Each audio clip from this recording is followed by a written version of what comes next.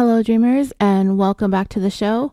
I just wanted to throw together a quick bonus on the Delphi case since we've had some recent developments that we've been long waiting for. But before I get into the most recent news, I'm going to go through the timeline first because this is the first time that I've ever talked about this case.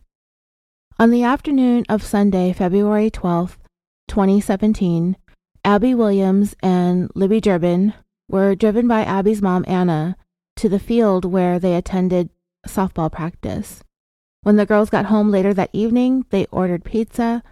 They worked on a project that was about chocolate. They joined Libby's older sister, Kelsey, and some of her friends for a movie, and eventually the girls went to bed. Abby planned on staying at Libby's for a sleepover that night because they did not have school the next day.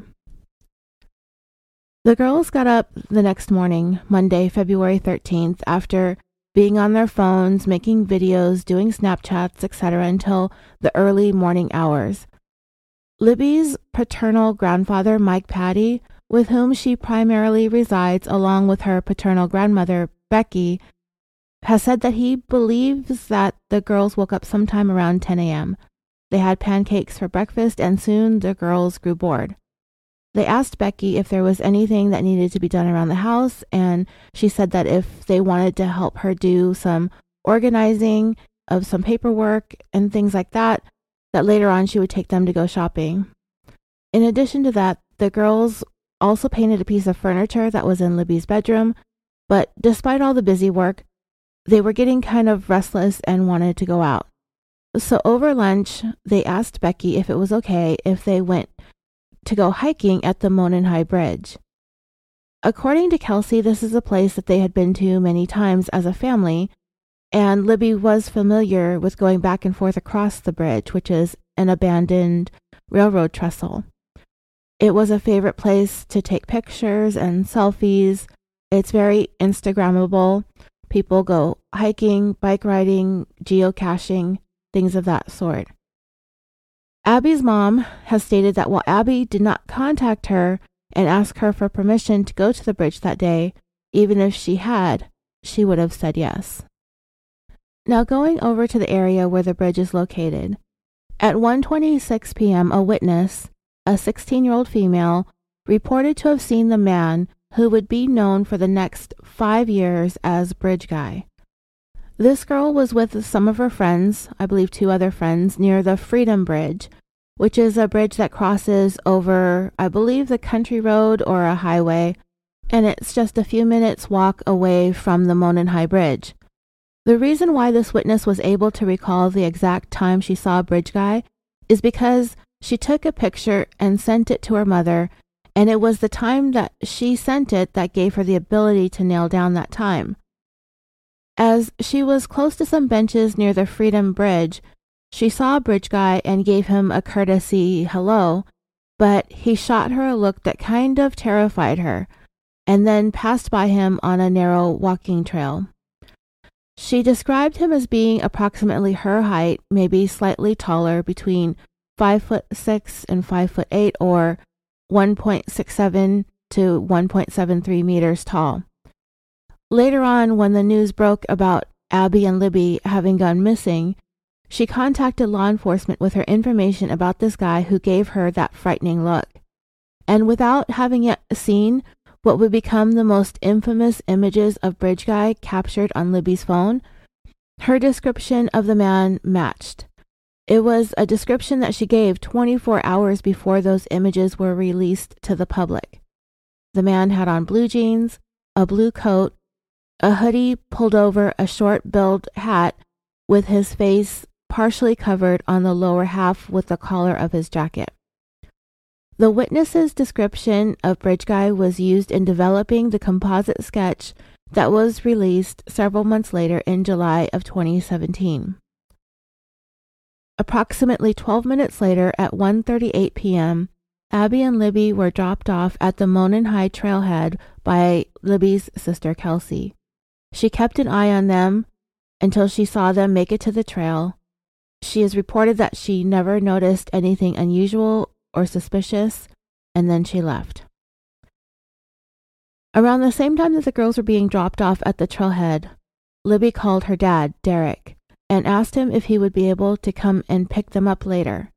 He said that he would once he was done running an errand for her grandmother. They didn't settle on a time when he would be coming to get them. He just said that he would either call or text them to let them know that he was nearby so they would have a chance to make it back to the trailhead. The girls began walking towards the bridge at approximately 2:05 p.m. Libby took a Snapchat picture of the Monon High Bridge. 2 minutes later, she uploaded a Snapchat of Abby walking along the bridge. This was the last time either of the girls were heard from again. It would be at approximately 2:15 p.m. that Libby began using her phone to take videos. In these videos, the girls can be heard chatting about what law enforcement has described as stuff that girls talk about, but later they can be heard mentioning a man that they noticed behind them on the bridge. According to Sheriff Tobe Lesenby, he said that it seems as if the girls were first taking videos and pictures for fun, but the presence of Bridge Guy caused them to feel somewhat uncomfortable, and Libby decided to take that video of the man just in case. It's been speculated that Bridge Guy had some kind of weapon, possibly a gun, in his pocket, that he pulled it out on the girls in order to force them into compliance. And we've all heard the audio clip recorded on Libby's phone where Bridge Guy states, "Guys, down the hill." From there, it's believed that Bridge Guy forced the girls off the Monon High Trail. There is a creek between where the bridge is and where the girls would ultimately be found, but there is a section of that creek that is only ankle high in some places and easily crossed. As for the "Guys down the hill," the down the hill part was released first. "Guys" was released later on. So it isn't really known yet if there was anything else said in between. Libby's dad has said that investigators told him that there was nothing more said following "down the hill." The side of the creek where Bridge Guy, Libby, and Abby ended up was on the property of a 77-year-old man named Ron Logan. And it would be sometime before 3:11 p.m. that Libby and Abby were murdered, purportedly by this man known as Bridge Guy. Going back a few minutes, at some time between 2:45 and 3 p.m., a witness named Cheyenne Angles arrived at the trail. She parked in the same parking lot where the girls had been dropped off a couple hours earlier. She took some pictures of the bridge and she walked across it. Based on an analysis of the shadows in her photos, they seemed to have been taken around 3 p.m. Cheyenne reported that she did not hear or see anything at the time, and she posted about being there on her Facebook and that she did not see the girls at all. It's been theorized that the girls were both likely deceased by 3 p.m. and that Bridge Guy had already made his way out of the area, so Cheyenne would have missed anything related to Bridge Guy and the murders. Libby's father called her phone at 3:11 p.m., as he said he would, to let her know that he would be getting to the trailhead soon so they could start heading back. His call went unanswered. 3 minutes later, at 3:14 p.m., he arrived in the parking lot of the trailhead, but the girls were not there. He tried calling Libby's phone again, but there was still no answer. It was very unusual for Libby not to answer Derek's calls or reply to his text messages, especially when she knows that he was on his way to pick her up.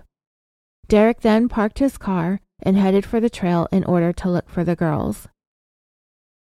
Shortly after 3:15 p.m., as Derek was going along the trail, he encountered a man wearing a flannel that is coming from the opposite direction. This person became known as Flannel Shirt Guy. Derek asked him if he saw two girls up there on the trail. Flannel Shirt Guy said that he did not, but there was a couple on the bridge. Derek continued walking along the trail looking for the girls. By 3:30 p.m., having not been able to find them, Derek turned around and called his mom, Becky, to tell her that he can't find the girls and to ask her if he could try and get a hold of them. Both Becky and Libby's Aunt Tara, who was there with her, both tried calling and texting Libby over and over. They continued to get no answers or replies.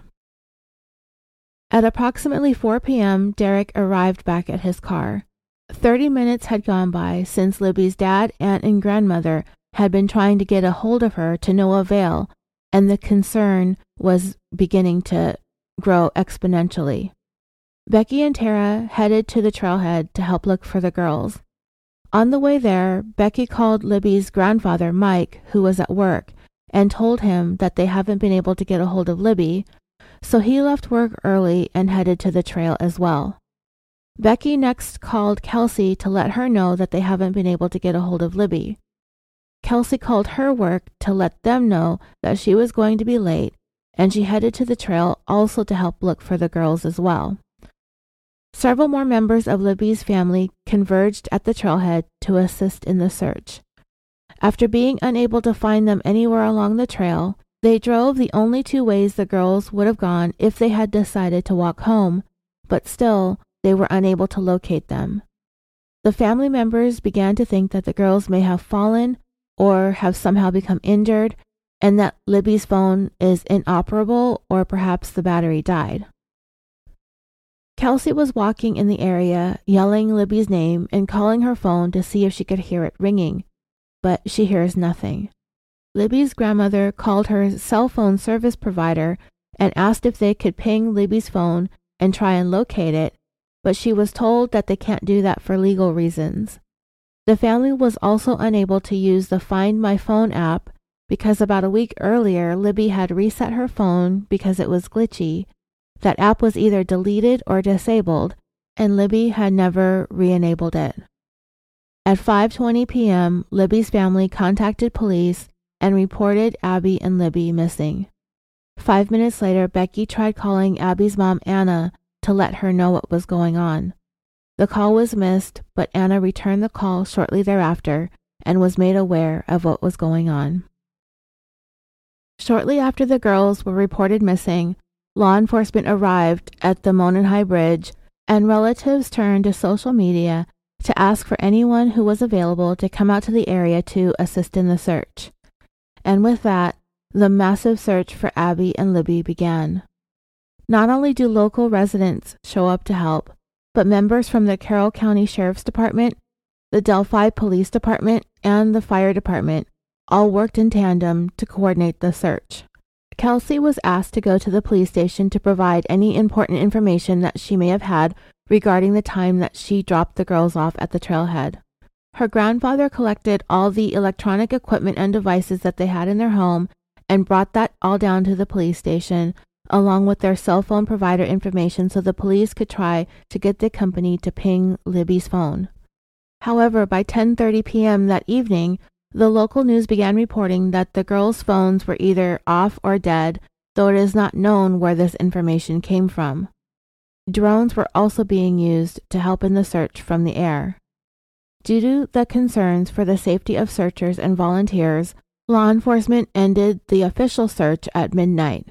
They were set to resume first thing in the morning, though numerous volunteers and firefighters continued the search well into the evening and into the early morning hours. The primary concern for the girls, of course, was exposure to the cold weather.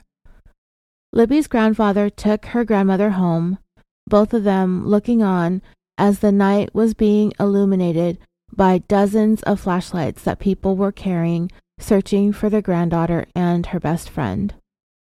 Grandpa dropped Grandma off at home, but headed right back to the trail to continue searching for the girls.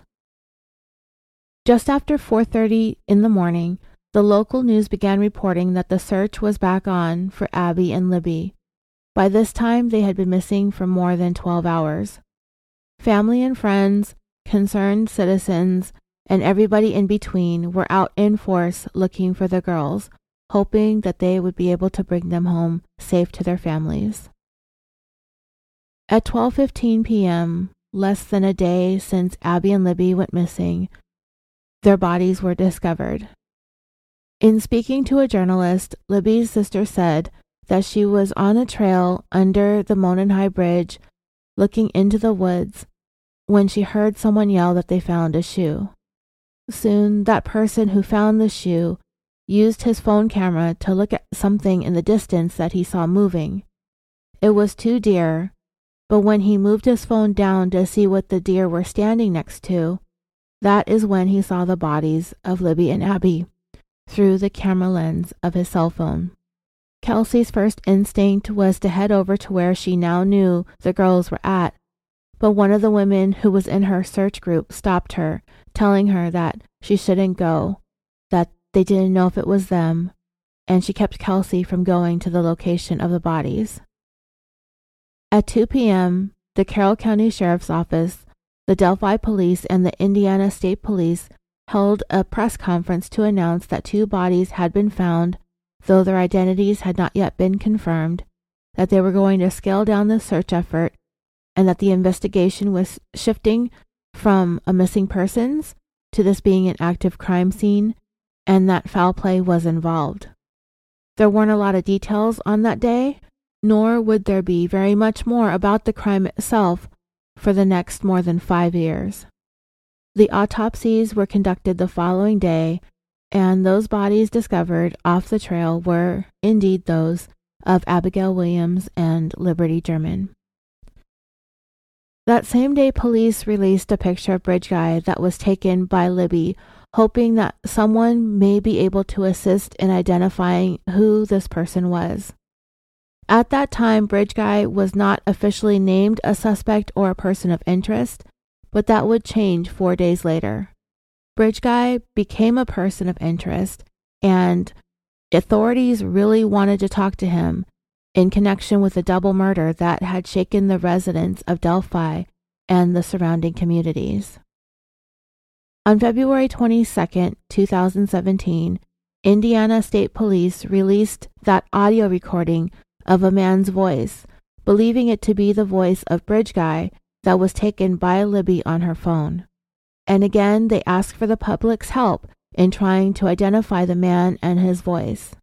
Libby German has since been considered to have been quite brave, with very quick thinking when it came to this heroic act of taking that video of Bridge Guy. If not for that last thing that she would ever do with her phone, it's likely that nobody would have ever been held responsible for Libby and Abby's murder. That same day, both of their families spoke to the media, pleading for help in finding Bridge Guy, and a reward fund of $41,000 was announced for information leading to an arrest in the case. Within 5 days, police received nearly 10,000 tips, and the reward reached $100,000.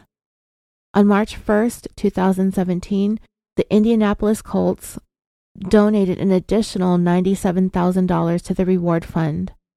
By March 9th, the reward surged to $224,000, and the tips topped 11,000 and counting.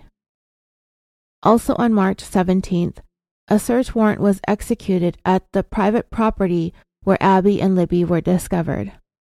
The property owner, Ron Logan, who is now deceased, was never suspected of having any involvement, but was arrested for violating probation and sentenced to time in prison. Also in March, police investigated a man named Keegan Klein in order to determine whether or not he may have somehow been connected or involved in the double murder. A social media account that he created was found to be one of the last accounts that Libby interacted with prior to her disappearance. The account was under the name Anthony Schatz, and it was one where he was pretending to be a model in order to be able to talk to girls online and solicit nude photographs.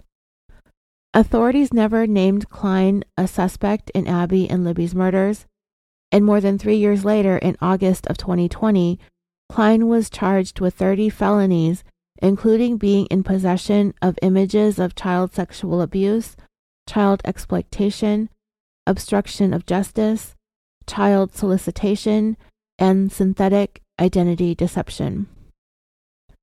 In July of 2017, a composite sketch of Bridge Guy was released to the media. His description is based on witnesses at the scene the day of the murders, who are believed to have seen him.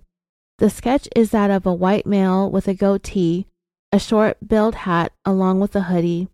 They also listed what they estimated the man's hair color to be, his height, and his weight. Law enforcement asked the public to carefully look at the image and see if there is anything about this man's face that looks familiar or may be able to help identify him, and if you do, they wanted you to contact police immediately.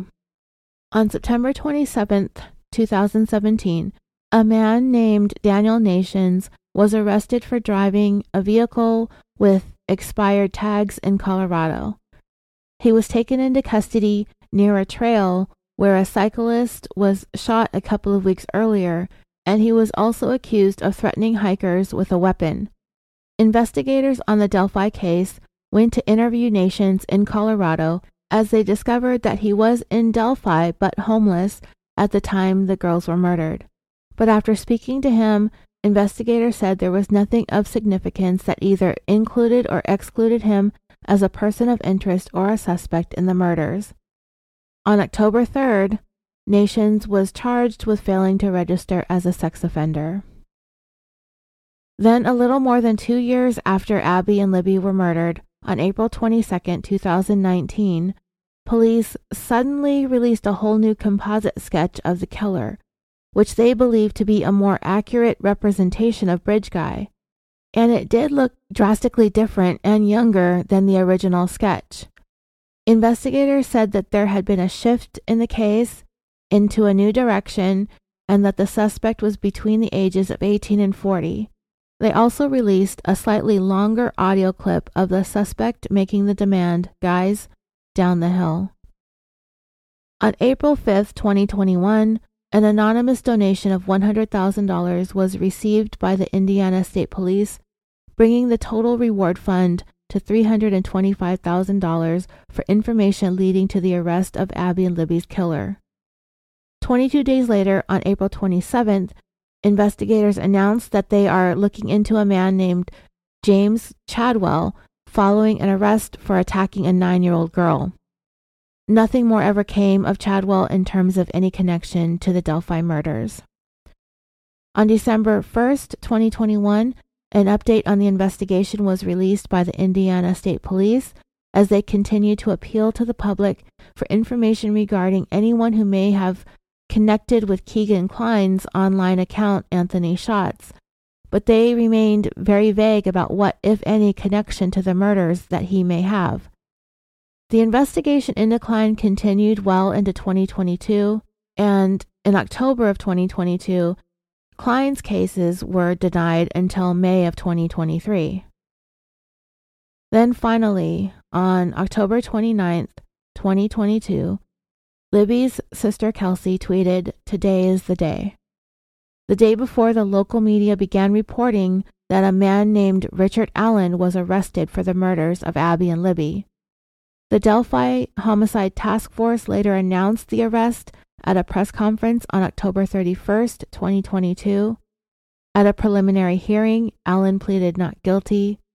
At the time of that hearing, the probable cause affidavit had been sealed by the judge, but was unsealed on November 29th. Who is Richard Allen? More than 5 years after best friends Abby and Libby tried to remedy boredom with a walk along the Mononhigh Bridge to enjoy the outdoors during an unseasonably warm afternoon on a scheduled day off from school, a walk from which they never returned, a man was finally arrested and charged with their murders. There had been thousands of tips, a handful of suspects, and many frustrating leads that led to one dead end after another. Investigators finally made that arrest. Richard Allen.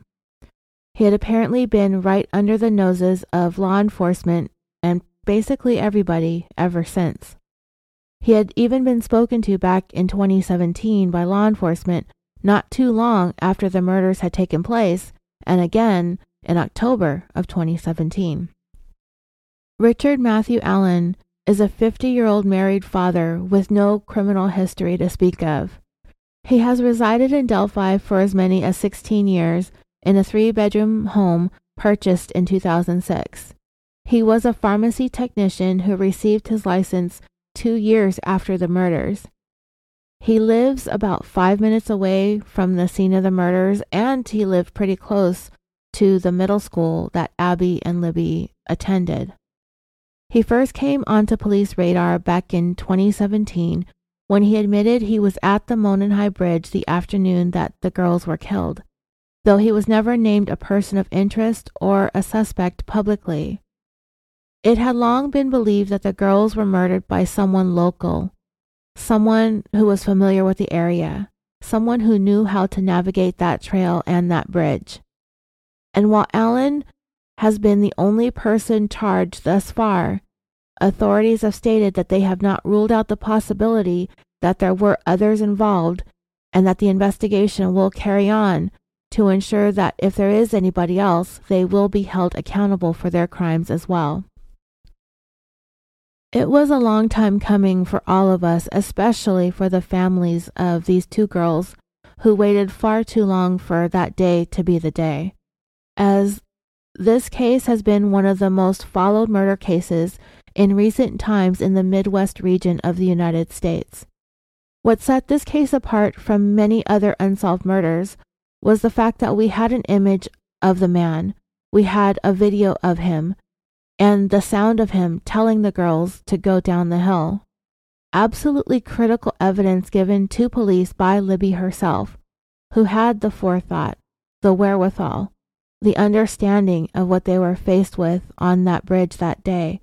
Yet, despite the mounting fear that triggered her to instinctually raise her phone and press record, she wanted to make sure that if something did happen to her and Abby, that law enforcement would have the best evidence possible of this man who stalked them and ordered them off the trail and ultimately ended their lives. Kathy Allen, the wife, had posted on her Facebook a photo of their daughter sitting on that same bridge. It can be found online with her face blurred out. Also on social media back in December of 2021, a picture of Allen was taken with his wife in a bar in Delphi, with the police sketch of the Delphi suspect in the background, which is chilling considering how much Allen resembles the first police sketch of Bridge Guy. The bar owner was interviewed and told the Daily Beast that he spoke to Allen about the case, how sad that it was, and how bad they felt for the families, but they really did make an effort to try not to bring it up too much because everybody knew the families of the victims. This picture of Allen and his wife is online if you want to look it up. The probable cause affidavit is redacted, but it describes in detail what led to Allen's arrest.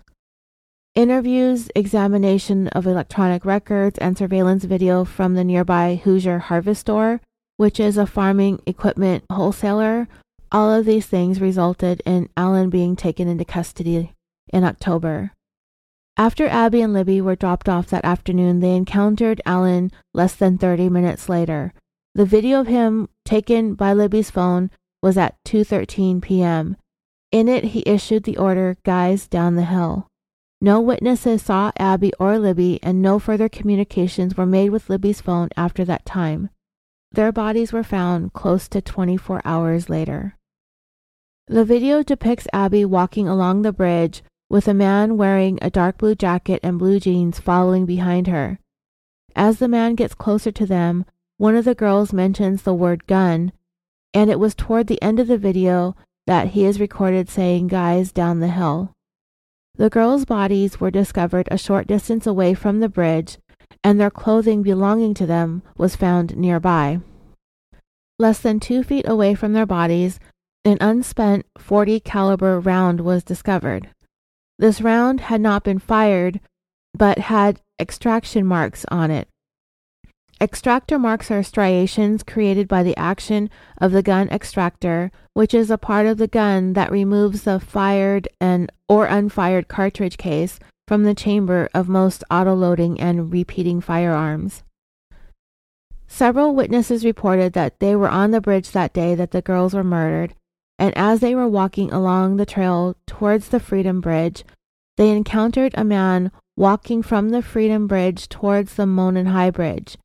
They described the man as kind of creepy and that he was wearing like blue jeans and like a really light blue jacket, and his hair was gray, maybe a little brown, and he did not really show his face. That the jacket was a duck canvas type jacket and that there was something covering his mouth. One of them said hi to the man, but he just glared at them. The man was described as not very tall, with a bigger build and with his hands kept in his pockets. One of the witnesses had photographs that she had taken of the Monon High Bridge at 12:43 p.m. that day, and another picture of the bench east of the Freedom Bridge at 1:26 p.m. After she took a photo of the bench, they started walking back towards the Freedom Bridge, and that is when they encountered the man who matched the description in the video that Libby took. Another witness said that the jacket had a collar and that he had his hood up from the clothing that he was wearing underneath the jacket, and that his jeans were baggy.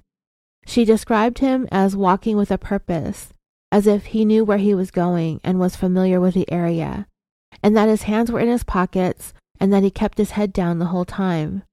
While she didn't get a good look at his face, she believed this man to be white. Another witness interviewed by investigators said that she was on the trails that same afternoon as well. Surveillance video from the Harvest store showed her car traveling towards the entrance of the trailhead at 1:46 p.m. She said she saw 4 young girls walking on the bridge over the old State Road 25 as she was driving underneath it on her way to park her car. She walked to the Monon High Bridge and observed a man matching the description of the subject in Libby's video, a white male wearing blue jeans and a blue jean jacket, and that he was standing on the first platform of the bridge about 50 feet or 15 meters away from her. She then turned around at the bridge and continued her walk. Approximately halfway between the bridge and the parking lot, she passed 2 girls walking towards the Monon High Bridge, and she believed those girls to be Abby and Libby. She saw no other adults on the bridge other than the male subject, and her car was seen on the Harvest store leaving at 2:14 p.m. Another witness that was spoken to stated that she was traveling on Country Road 300 North, which passes nearby the location of the Monon High Bridge, on the day of the murders, when she observed a man walking in the opposite direction as her away from the bridge. She said she observed him wearing a blue jacket and blue jeans, and that he was muddy and bloody, and that she believed the man to have been in a fight. From the video at the Harvest store, this witness would have been traveling on this road around 3:57 p.m. This witness did not see Abby or Libby at any time. Richard Allen was interviewed in 2017 by police. In that officer's narrative, it stated, Mr. Allen was on the trail between 1:30 and 3:30 p.m. He parked at the old Farm Bureau building and walked to the Freedom Bridge.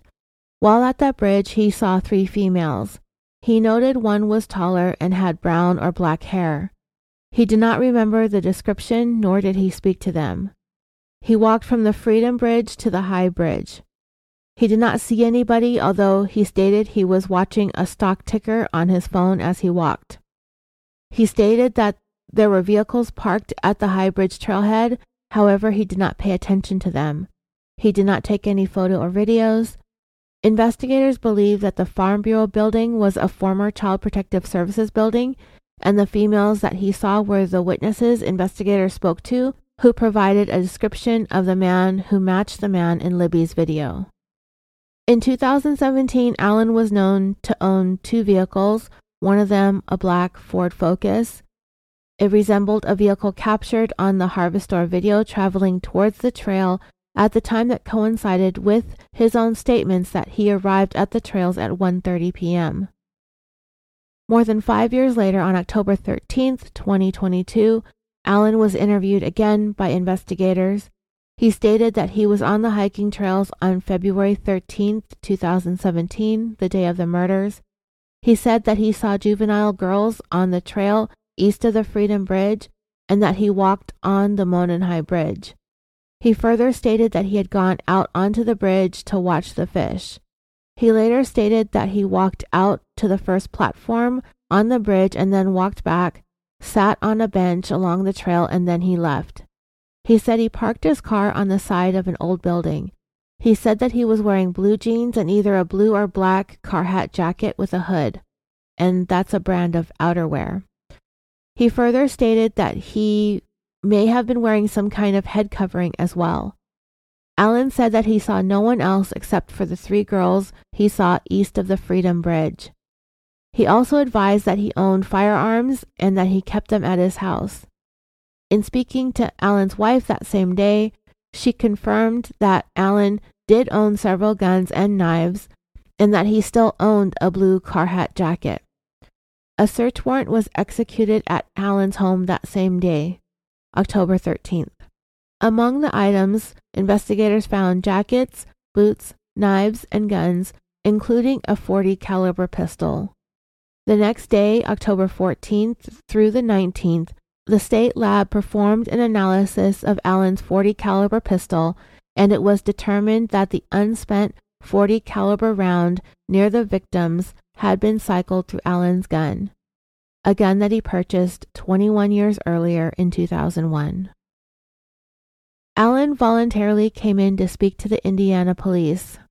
He was asked if he ever allowed anyone to borrow the gun, and he said that he never allowed anyone to use or borrow his .40 caliber pistol.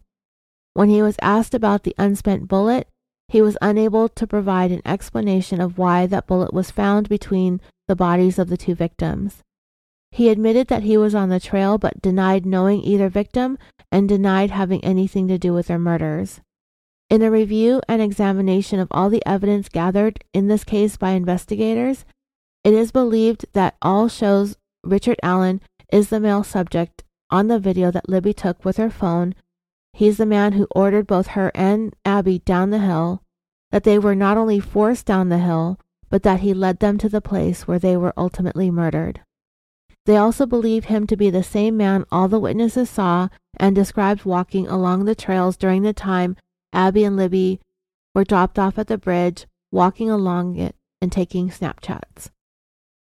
Allen's vehicles matches that captured on the Harvestor video, and that coincides with the time that he admitted that he was on the trails. The clothing that he said he was wearing also matches the clothing of the subject seen in Libby's video. And through Allen's own statements, he placed himself on the trails and on the Monon High Bridge during the time that video was taken by Libby. No male subjects matching Allen's description were seen on the trail after 2:13 p.m., that time Libby's video was taken. Other male individuals identified as being on the trails that day have been determined to not match the description of Bridge Guy. And what's more, Allen admitted to seeing 3 girls, all of whom provided descriptions that matched Allen/Bridge Guy. It's believed that the reason why Allen was not seen on the trail after 2:13 p.m. is because he was in the woods with Abby and Libby. The bullet found near their bodies was determined to have come from his gun. He admitted owning it and that he's owned it since 2001. Allen insisted he had never been on the property where the unspent round was found, that he did not know the owner of the property, and that he had no explanation why a round from his firearm would be at that location. He further stated that he never loaned the gun to anyone or let anyone else use it. It is believed that after Allen murdered Abby and Libby, he returned to his vehicle by walking along Country Road 300 North, where a witness saw him as she traveled on that same road and described his clothing as being muddy and bloody. Richard Allen worked at CVS, and following his arrest, people who had seen him there posted about him online, along with a screenshot of a relative of Libby's confirming that Allen was the one who helped them when they went to the CVS to get their pictures printed for Abby and Libby's funerals. Allen gave the family the printed pictures for free. In a search warrant that was issued in March of 2017, it stated that the bodies of the girls were moved or staged and that a large amount of blood was lost by the victims at the scene, and that because of the nature of the wounds to the victims, it is almost certain that their killer would have gotten blood on himself and his clothing. The warrant also indicated 2 articles of clothing from one of the girls were missing, leading to the speculation that their killer may have taken those items as some sort of souvenir.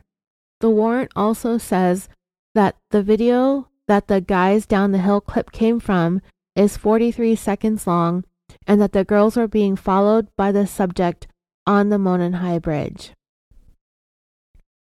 About 2 weeks after his arrest, Allen wrote a letter from the jail.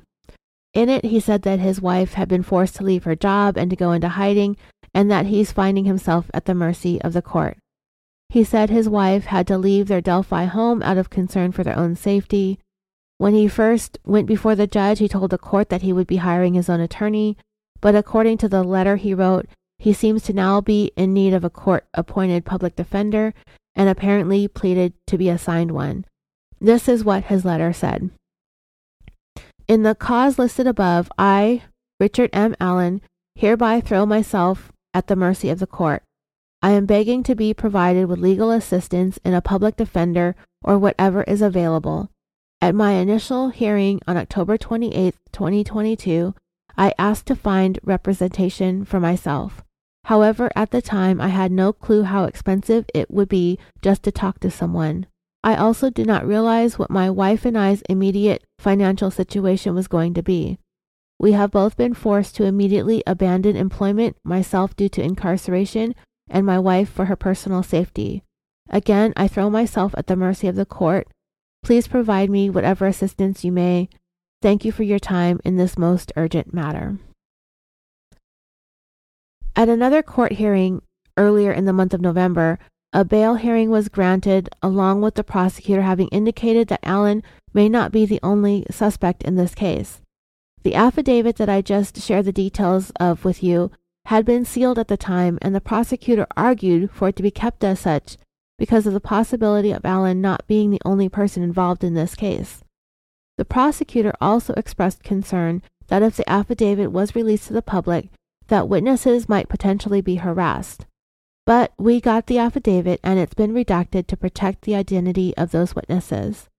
Allen's bail hearing has been set for February 17, 2023, at which time his attorneys are going to ask for him to either be released on his own recognizance or for a reasonable bail to be set.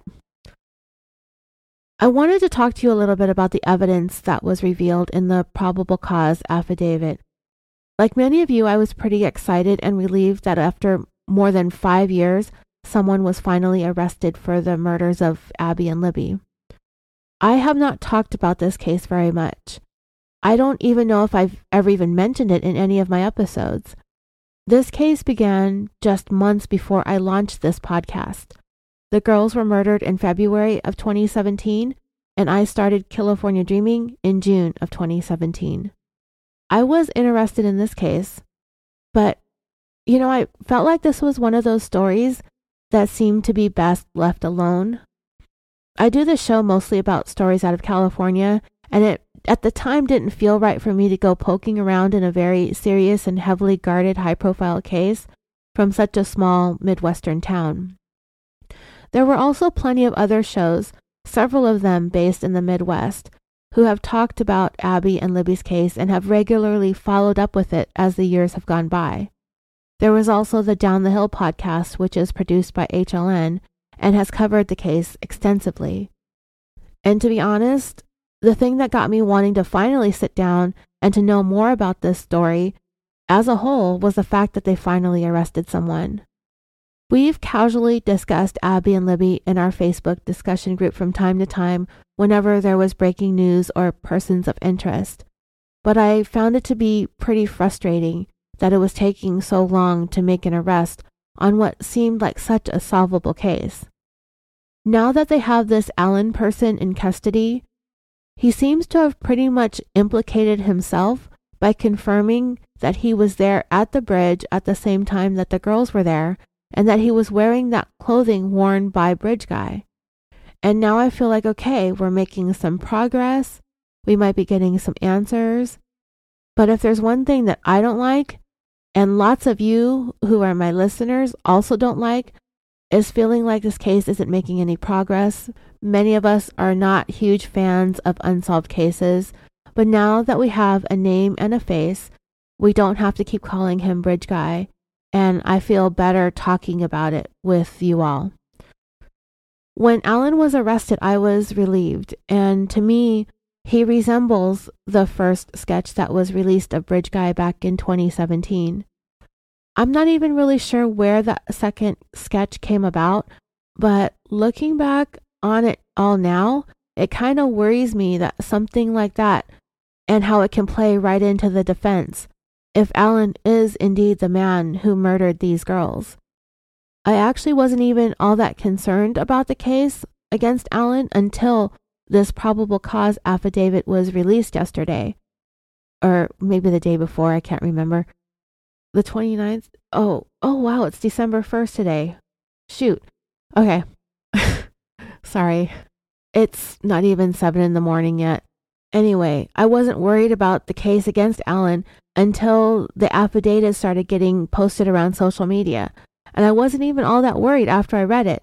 But after I posted it in our Facebook group and I started putting this episode together, comments were being made on the post and I was getting messages from listeners about it.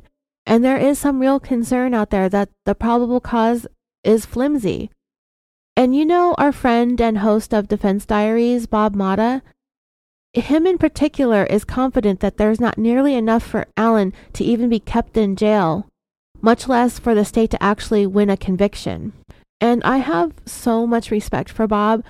I listen to everything that he has to say because this is his jam. This is what he does. He sees things first and foremost in terms of what is fair and just for the defendant because he's a defense attorney. And from seeing some of his comments along with some of the others, my confidence in the case against Alan has been shaken. The evidence listed in the probable cause affidavit is all circumstantial. There are some eyewitness accounts that are conflicting, particularly when it comes to the color of the clothing Bridge Guy was wearing. At least one person said he was dressed in black, but most said it was his jacket that was blue and his jeans were blue, consistent with a video that Libby took. Alan himself admitted to police that he was wearing a blue jacket and blue jeans that day on the trails, and his wife confirmed that he did still have that jacket in the affidavit, and that it said that jackets were collected on October 26th when the search warrant was executed at his house. They may have also collected all of his jeans. I found one of the most disturbing details of the affidavit was the fact that a witness who saw Bridge Guy walking along the country road was covered in mud and blood. I mean, it seems kind of strange that the guy would be walking along the side of the country road like that, covered in that mess, which meant he needed to get to his car to go home and clean up without raising anyone's suspicions. Maybe nobody was home at his house and he cleaned up and showered and washed his clothes and cleaned out his car before anyone was the wiser.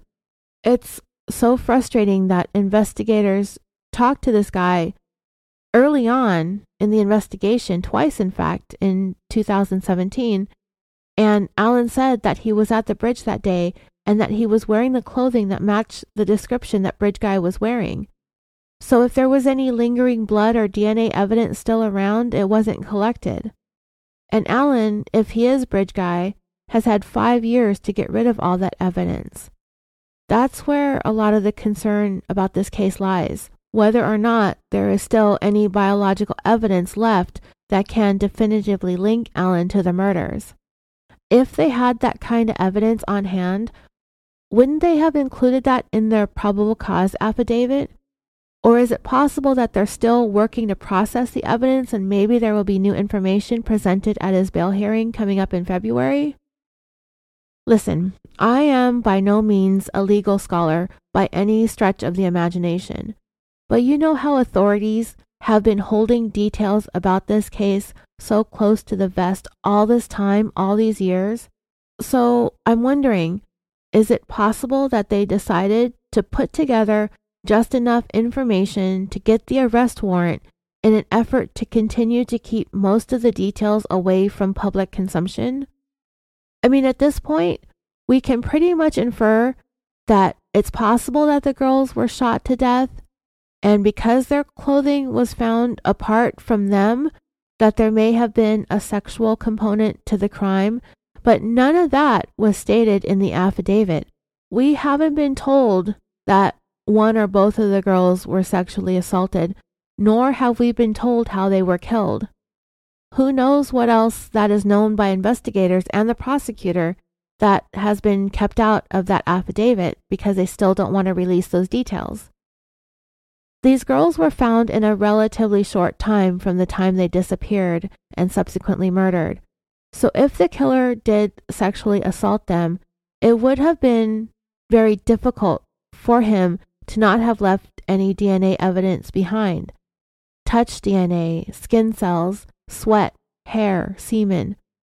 I don't know why that information would be kept so closely guarded, but then again, that's the way this case has been since day one, and they just aren't going to show all their cards for us to see.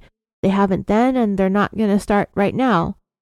Also, if Alan does own the gun that was used to kill the girls, it's possible that their DNA might still be somewhere on it, and if it is, forensic analysts will find it. So here's what I'm thinking. The two biggest pieces of information that authorities have been keeping from the media and the public is how Abby and Libby were killed and whether or not they were sexually assaulted. They have been clear in reiterating that this case is still ongoing, and they haven't ruled out the possibility that more than one person was involved in this. If, and that's a big if they have DNA, blood, hair, skin cells, semen, things of that nature, if they have the victim's blood on the gun, and they included that information in the affidavit, it would then reveal important aspects of the case that they didn't want to make public yet. So maybe they limited what they had as it related to what they needed to get a warrant for Alan's arrest only, like the bare minimum. We know that they know how the girls were killed, and we know that they know whether or not they were sexually assaulted. And none of that information has ever been divulged, not since the crime occurred, and not since the affidavit. The county officials seem to be treating Alan's case much differently than the average criminal defendant anyway. And that's evident just in the fact that he's going to have to wait almost 4 months in jail before he's even going to have a bail hearing, which seems a little bit unconstitutional. Again, not a law scholar, but last I heard, once we decided to break up with the monarchy, one of the things that they had beef with was throwing people into jail indefinitely and just holding them like for whatever time they wanted to in custody until somebody felt like charging you or taking you to trial. Most murder suspects are denied bond, and they find that out pretty quickly though. It's weird that Alan has to wait until February. Bob Mata said in a comment in the group something to the effect that with the evidence that Alan had against him that was outlined in the affidavit, this guy should be freed or given some kind of reasonable bail. So it makes me think that there's much more still to be revealed, and that maybe we'll find out what all that is come February 2023.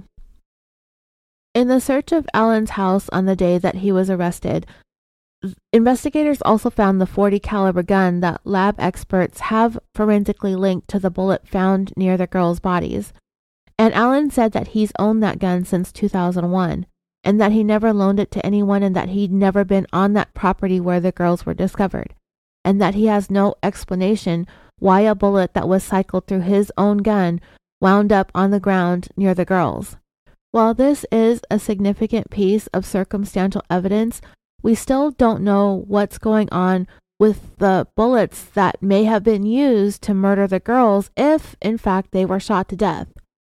I do have my doubts that the girls were shot because nobody reported hearing any gunshots that I know of. I'm not sure if anybody has ever reported it. I didn't read about it. Unless there is another detail that investigators are keeping tight-lipped about. Alan's wife, when interviewed, confirmed that her husband not only had guns but also knives. So he may have stabbed the girls. Remember, there was a witness who saw the man believed to be Bridge Guy walking along the country road covered in mud and blood. would he have necessarily been covered like that in blood if he had shot the girls? It seems like something that would most likely happen in a violent event that was more up close and personal. He may have used the gun to control the girls and then murdered them in a way that wouldn't draw attention. He could have incapacitated them, knocked them out, or otherwise injured them, rendering them incapable of yelling or screaming for help, because nobody seems to have heard anything that afternoon.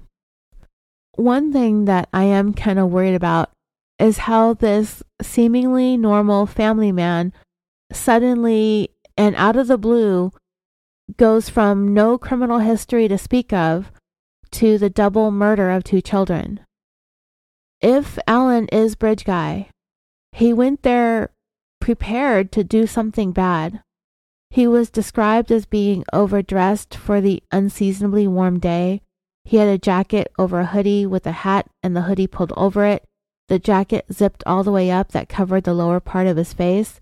He walked around with his hands in his pockets, and at least one witness suspected that he had a weapon in his pocket. How is it that this guy up and left his home that day, a 5-minute drive or so from the Monon High Bridge, in the middle of a beautiful Monday afternoon, to go and murder 2 8th graders? And then in this tiny town where everybody is looking for Bridge Guy, how is it that he managed to go about his life for 5.5 years without anyone in his life doing a double take? It's possible that maybe he was living way too normally, way too in plain sight. Like people saw him and maybe they thought it and they're like, nah, not the pharmacy guy there over at the CVS, not Kathy's husband, not so-and-so's dad. There's no way. Maybe Richard Allen was just too average. I think that we were kind of expecting this case to go along like most other cases that we follow, but this one feels like it's been different from the start.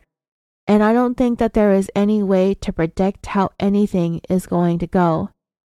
Right from the start, with Allen's bail hearing being 4 months away from the time that he's arrested, isn't the way that things are supposed to happen, and I'm not really sure why it is happening. And let's not forget to factor in the influence of the media. When I was reading Bob's comments and opinions about the circumstantial evidence, and that there was no chance of winning a conviction in this case, you see, when Bob and I first started talking, we were at odds about the Dr. Anthony Garcia case, which I covered last year and he is currently covering in his 2nd season of his podcast. Bob defended Garcia. He was his attorney.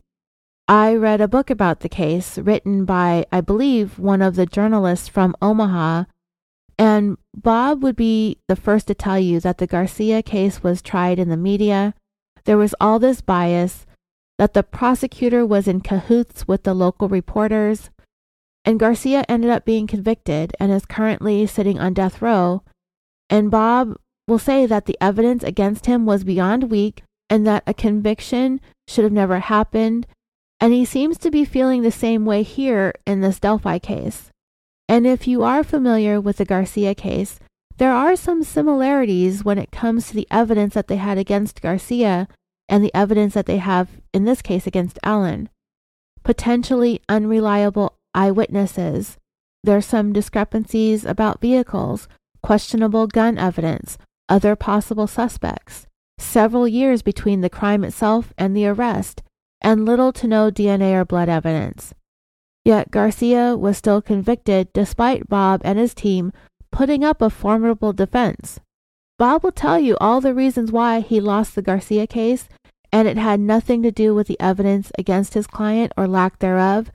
And I say the same thing is very, very possible in this case against Richard Allen. It's those things the system just can't control. The media and public opinion. So do I think Richard Allen is Bridge Guy? I do, for a couple of reasons. I feel like the law enforcement agencies would not have made this move in arresting him if they weren't confident in their case.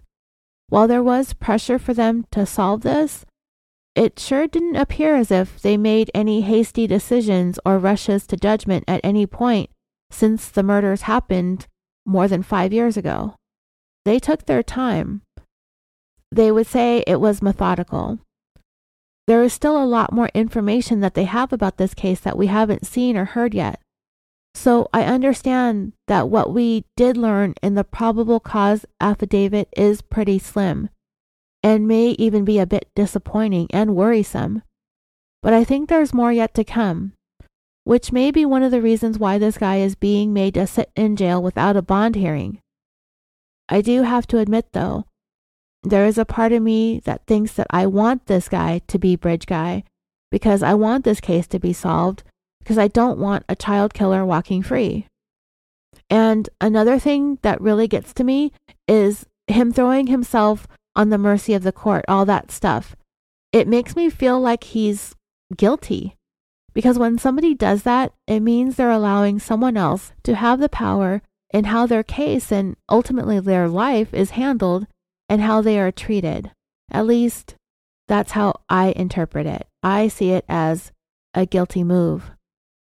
But anyway, I want to thank you for listening. I'm taking the rest of the week off for a birthday, but it shouldn't affect the show schedule too much since there is no schedule.